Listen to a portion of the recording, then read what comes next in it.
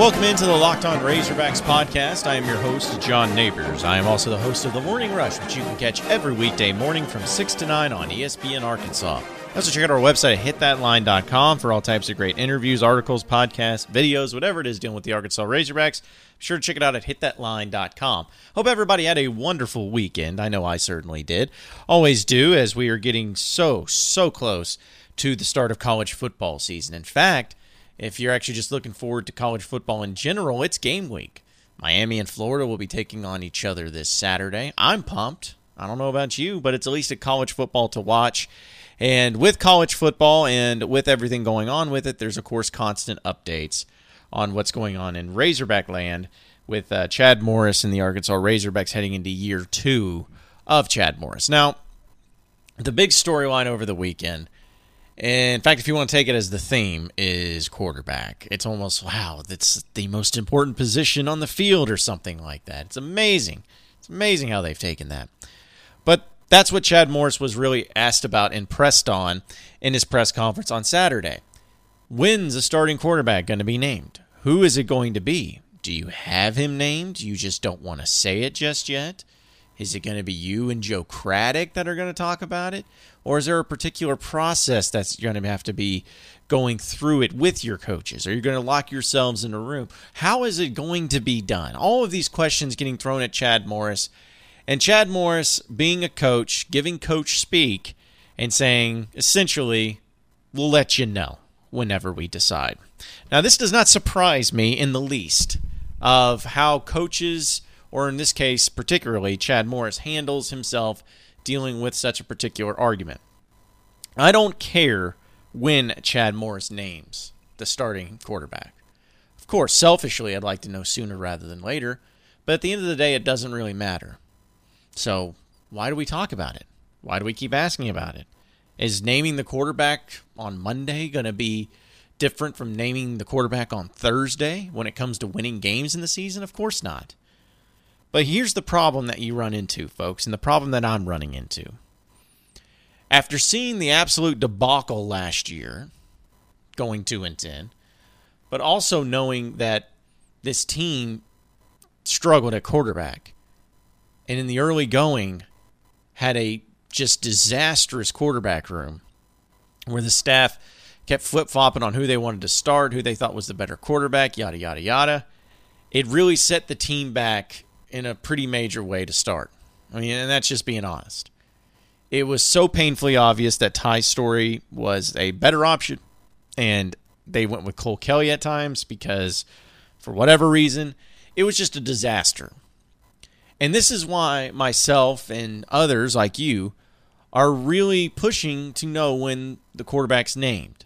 Because the last thing you want to do is find yourself in the same position as you did last year, where you go through game 1, game 2, game 3, game 4, and you still have no idea who the starting quarterback is. That's disastrous. You went out and you changed your quarterback room, which is great. That's what you needed to do. You went out and you got 2 grad transfers and Nick Starkel and Ben Hicks. Excellent. Good choice. It's a good thing to do in college football. What you also were able to do is get a pretty good freshman in KJ Jefferson that was highly recruited. You also were able to have a guy that can run some good scout team and at least was part of a winning team and a winning high school team, and if it doesn't hurt to be Jerry Jones' grandson, but John Stephen Jones. You wiped out everybody else. You brought in some experience, some transfers, some athleticism. You brought the whole deal in. And now it comes down to you, Chad Morris, you deciding and riding with the best option at quarterback.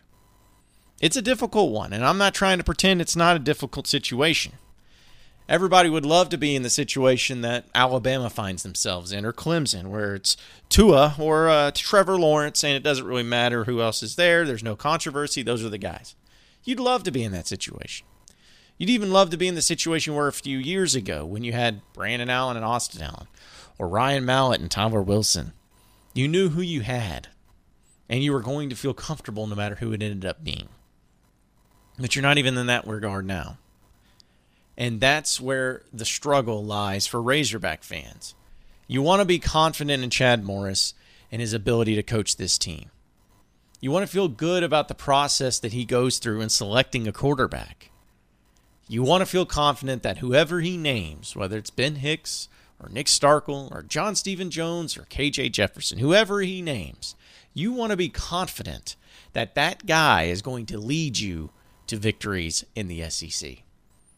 But unfortunately, we don't have that faith. We don't have that trust yet. That can be changed by selecting the right guy. But Chad Morris has to understand something too, and why he's getting pressed on this issue. Of course, there's other positions on the field that are very important. Important enough to where they have to decide who they want to start in those positions. Totally get it. But at the end of the day, it's a quarterback-driven league. And if you don't have a quarterback, you don't have a team. And if Arkansas is going to do anything this year, make some noise, even make a bowl game, they have to have solid quarterback play. Because if they don't, and they go through the same issues that they did last year, then what's this all about? What was the point of going through that whole situation last year if you were just going to turn around and do it again this year with a different cast?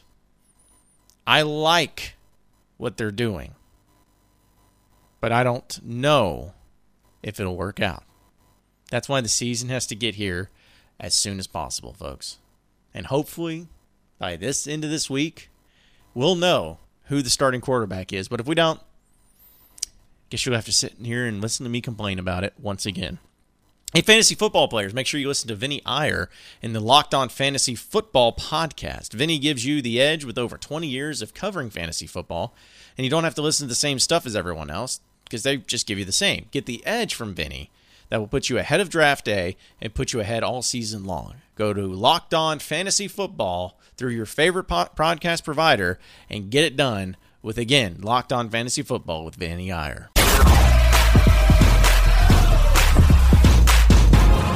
You are Locked On Razorbacks, your daily Arkansas Razorbacks podcast.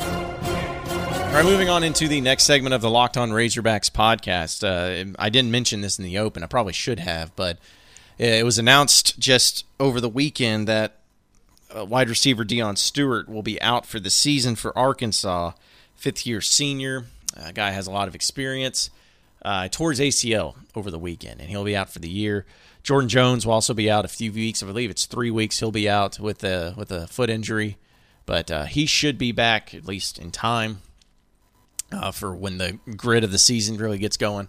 And, you know, it's funny because in football, injuries are just part of the game. It's part of it.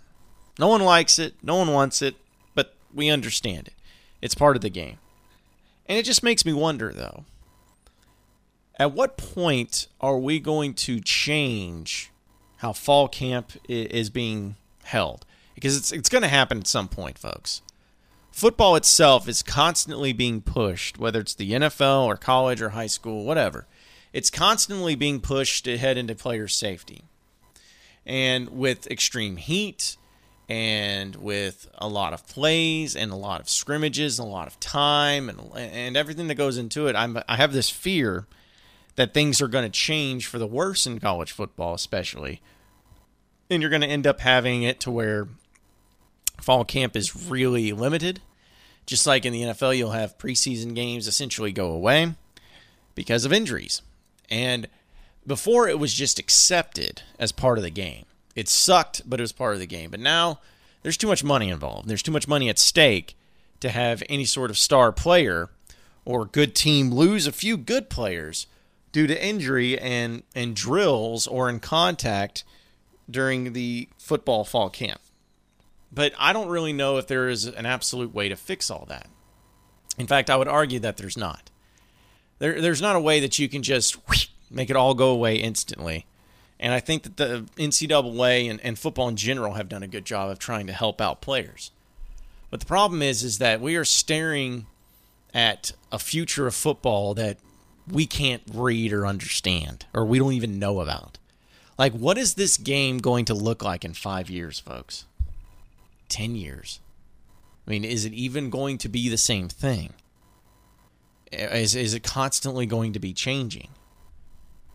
I don't know, and I think that maybe it could be an overreaction, but this was a discussion I had with a friend of mine who feels that football is in danger of losing its soul because of how things are developing and how the players are starting to have more and more power and more say in what they do. It won't be too long until there's going to be college football players holding out a fall camp. I'm not kidding about that.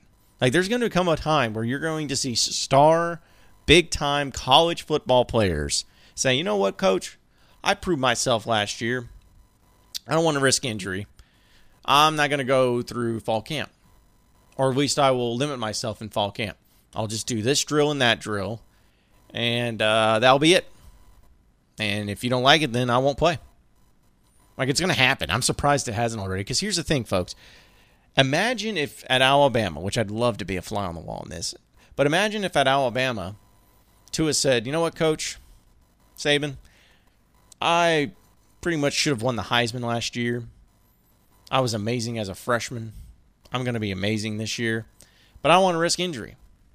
So I'm not going to go through all those drills. And if you try to make me go through those drills, I just won't do them. Sorry. Will Nick Saban tell him to sit on the bench and won't play him? Well, Nick Saban probably would. But without serious pressure, especially if his team started losing. And there lies the problem. It could happen anywhere. And maybe other coaches wouldn't be as strong-willed or as hard-headed as what Nick Saban is. But at some point in time, you're going to see players start holding out in college football to keep from getting injured. Keep their draft stock in check. Don't do anything to detriment themselves. And when they do that, it's going to open up a whole can of worms. So I'm enjoying it for right now. And it's unfortunate that you see players get injured in fall camp because it's happening all over college football. But I reckon it's better than the alternative, which is players holding out. Unfortunately, it's going to happen here very soon. Hey, the new Locked On NFL is on fire. Last week, it was one of the most listened to NFL shows with the expert analysis of former NFL scout Matt Williamson and hosted by Brian Peacock. Locked On NFL is your daily national podcast on all things NFL with Matt's unique take on the game. Be sure to head over and follow Locked On NFL now on your favorite podcast provider.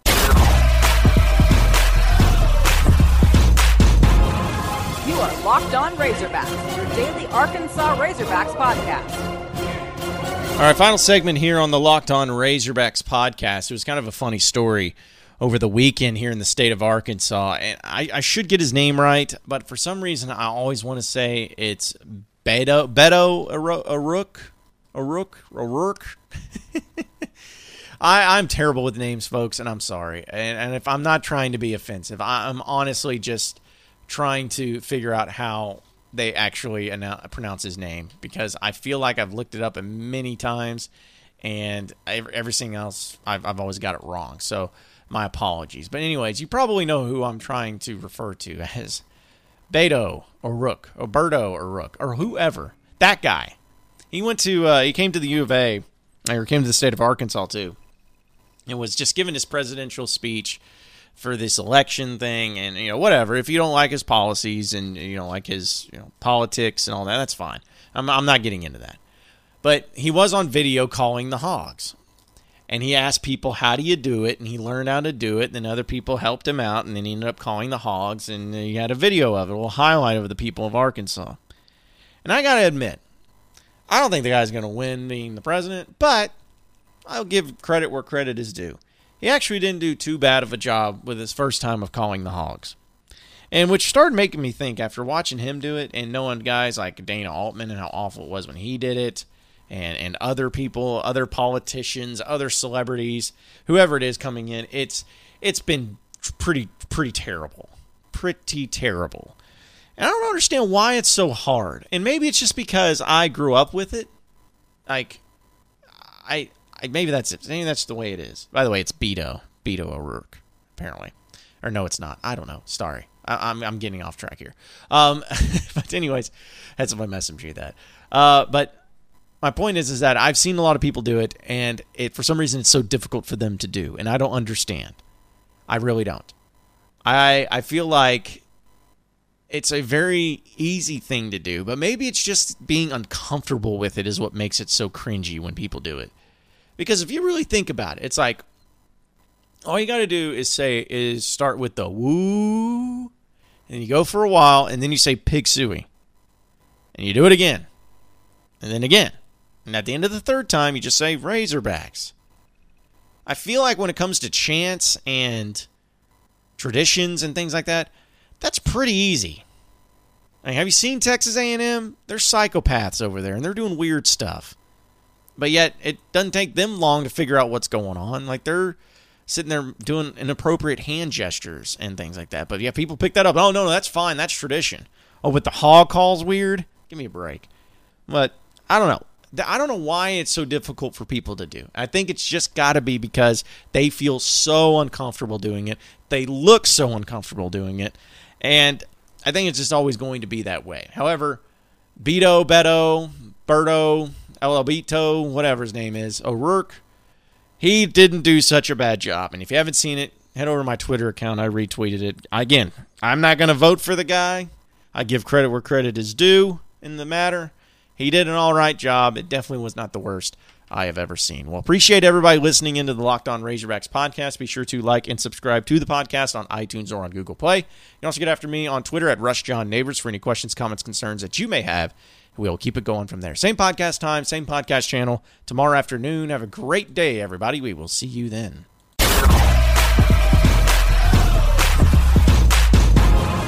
You are Locked On Razorbacks, your daily Arkansas Razorbacks podcast.